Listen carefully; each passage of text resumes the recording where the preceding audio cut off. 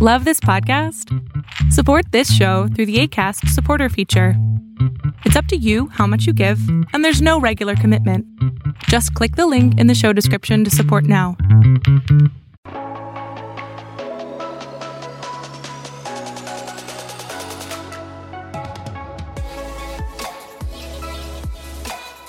Moving on. So let's talk about the purpose of circumcision, and why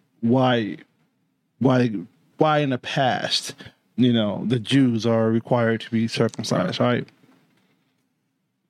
So let's turn to Romans 4:11 through 12 in the ESV. Is your favorite version right here? Yes, it is.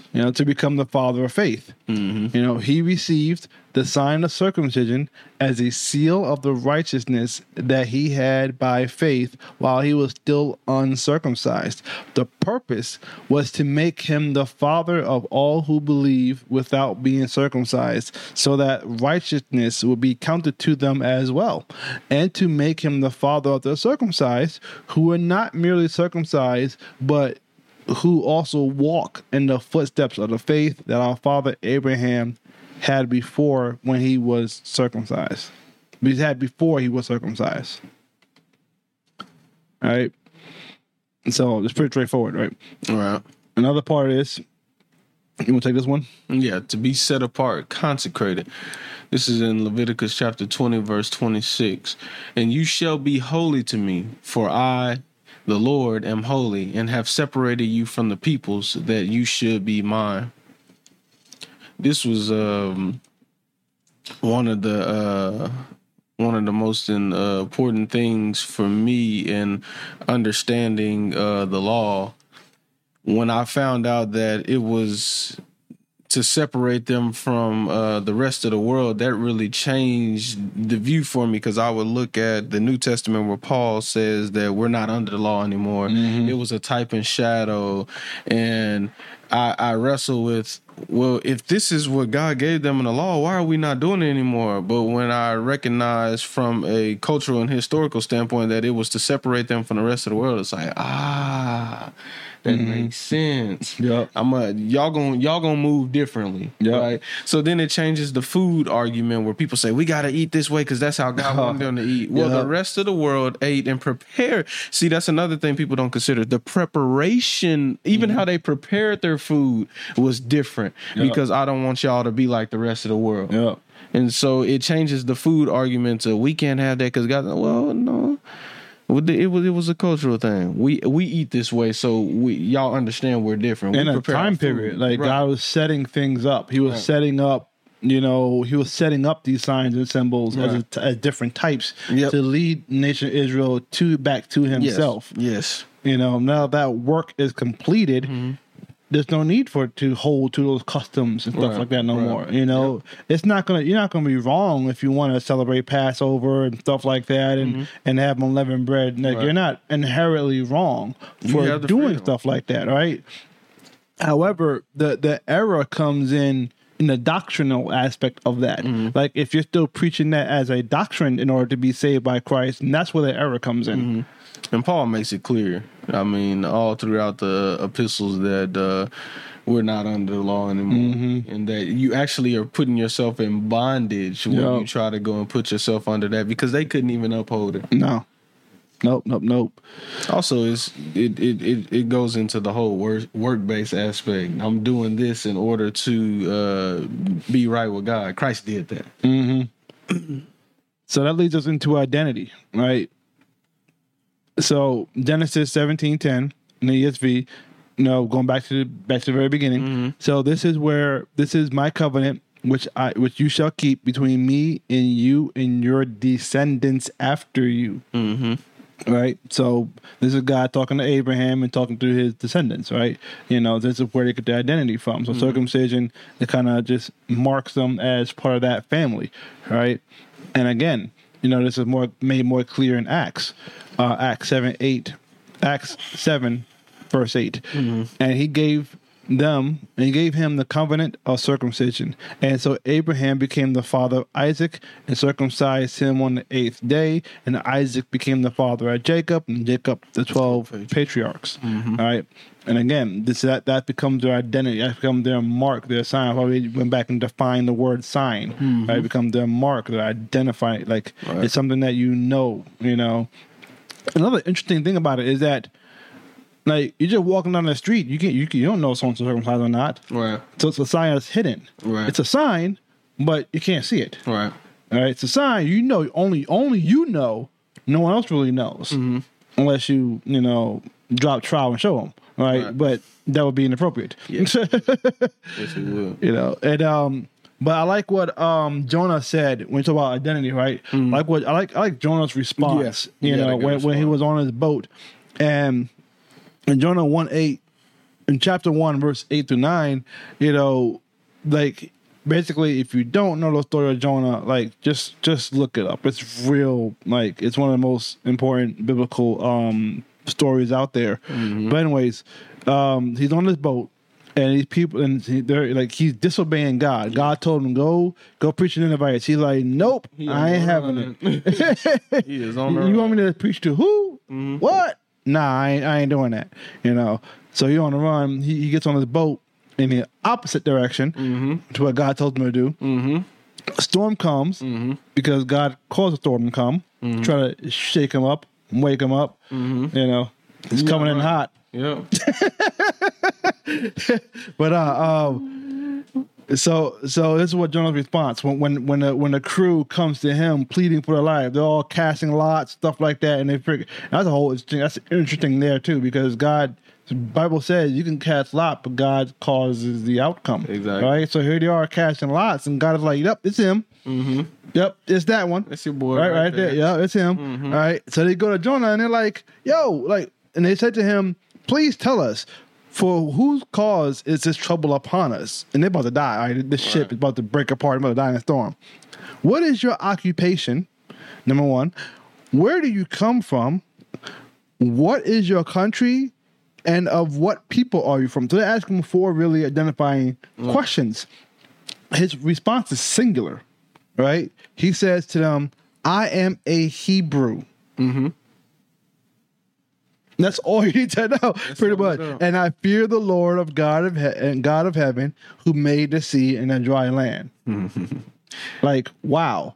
And by the way, that word Hebrew really translates into I forgot to put it here in the notes, but long story short, what it means is from beyond, right? From a land beyond, right? Which refers back to a land beyond the Jordan, a land beyond the Red Sea, a land beyond the flood waters, right? Which points back to the patriarchs. So just by saying I'm Hebrew, what he's saying is, my fathers are Abraham, Isaac, and Jacob, and the 12 patriarchs. Like, that's who I identify with, and we identify because we're circumcised. So we've been studying. I just like to go in deep for stuff like that. Absolutely. When it comes to identity, because it's so rich, right? But also because as being a Black American, I can't say that. Right. I can't say I'm an African American and have that invoke that same kind of historical narrative. Right. Absolutely. Right? I have a very different historical narrative. Exactly. I'm African American, right? So that invokes slavery. Exactly. It invokes, my grandfather was only able to track our history to the Virgin Islands. Wow. After that, we're all numbers, and it's hard to trace that. Wow. There's cattle that has better records than humans back then. Yeah. So that's why I like studying stuff like that when it comes to identity, right? Because we don't, from an African American standpoint, I don't necessarily have that same kind of luxury. At best, ancestry. Yep. So the question, that raises the question, right? From a Christian standpoint, do Christians have to be circumcised? Right. And so we kind of got a long answer for you. You want to take the next one? Yeah, sure. Identity. Galatians chapter 5, verse 2 through 6 in the ESV for those on the podcast. Look, I, Paul, say to you that if you accept circumcision, Christ will be of no advantage to you. I testify again to every man who accepts circumcision that he is obligated to keep the whole law. You are severed from Christ, you who will be justified by the law. You have fallen away from grace. For through the Spirit, by faith, we ourselves eagerly wait for the hope of righteousness. For in Christ Jesus, neither circumcision nor uncircumcision counts for anything, but only faith working through love. Amen. I love that. And then in Philippians 3:3 in the ESV, for we are the circumcision who worship by the Spirit of God and glory in Christ Jesus and put no confidence in the flesh. And so the answer is no. Yeah. No, we don't have to be circumcised. No, you don't. So really the end of that matter is, circumcision of the heart. Absolutely. Right? And we see this even as far back in Deuteronomy, right there in the law. So take a look at that. Deuteronomy 10:14-19, ESV. Behold, to the Lord your God belong heaven and the heavens of heavens, the earth with all that is in it. Yet the Lord set his heart and love on your fathers and choose their offspring after them, you above all people as you are this day. Circumcise therefore the foreskin of your heart and be no longer stubborn. For the Lord your God is a God of gods and Lord of lords, and the great, the mighty, and the awesome God who is not partial and takes no pride. Here's the kicker right here. He executes justice for the fatherless and the widow and loves the sojourner or the foreigner. Right? Give him food and clothing. Love the sojourner. Therefore, you are sojourners in the land of Egypt. I like that part because it really gives, the idea of what you should be doing, practically when it comes to being circumcised of the heart. Like it gives not just identity, but command, groundwork. There's ground to cover here. There's these widows over here who ain't being served. There's orphans over here who ain't being served. Go help them. There's these foreigners over here who ain't being served. Go help them. All right, and it also repeats very similarly in Deuteronomy 35-6. Very same thing. Even though circumcision is an act of obedience, you kind of get the idea of obedience is better than sacrifice. So one could put in the category of sacrifice. Well, I'm circumcised. I don't care about that. Yeah. Are you doing the very things that he said at the end of Deuteronomy? And we see him getting frustrated with Israel time after time again. Yeah, I don't want your burnt offerings. I don't want your incense. I want you to do justice. I want the reflection of you serving me in your actions. Right. And so it's consistent. Paul is saying that circumcision that means nothing. It's our faith in Christ, and as we talked about in other episodes, if we have faith in Him, He's Lord and Savior. With Him being Lord, it'll lead to a life of obedience that will reflect those very things right there. So He's been consistent. Yep. And this is echoed also in Jeremiah 4:3-4 in the ESV. For thus says the Lord to the men of Judea and Jerusalem, break up your fallow ground and sow not among thorns. Circumcise yourselves to the Lord. Now, if he just left it there, people would be cutting themselves and whatnot, right? But no, he says, remove the foreskin of your hearts, O men of Judah and inhabitants of Jerusalem, lest my wrath go forth like fire and burn with none to quench it, because of the evil of your deeds. All right, so many people may actually be physically circumcised, right? Because this is the Lord talking to the nation of Israel, and so they were already commanded to be circumcised, right? But he moves that needle back. It's not just a matter of your flesh, right? But your hearts and what you do and what you do towards other people. Absolutely. Right? Yeah. And then lastly, bringing it back home to New Testament, because this is what we go by as Christians, not the only thing we go by, but it's the culmination of the entire Old Testament, right? Right. Romans 2:25 to 29. Want to take this one? Yeah, I got it. For circumcision indeed is of value if you obey the law. But if you break the law, your circumcision becomes uncircumcision. So if a man who is uncircumcised keeps the precepts of the law, will not his uncircumcision be regarded as circumcision? Then he who is physically uncircumcised but keeps the law will condemn you who have the written law and code, or the written code and circumcision, but break the law. For no one is a Jew who is merely one outwardly, nor is circumcision outward and physical, but a Jew is the one inwardly, and the circumcision is a matter of the heart, by the Spirit, not by the letter. His praise is not from man, but from God. Amen.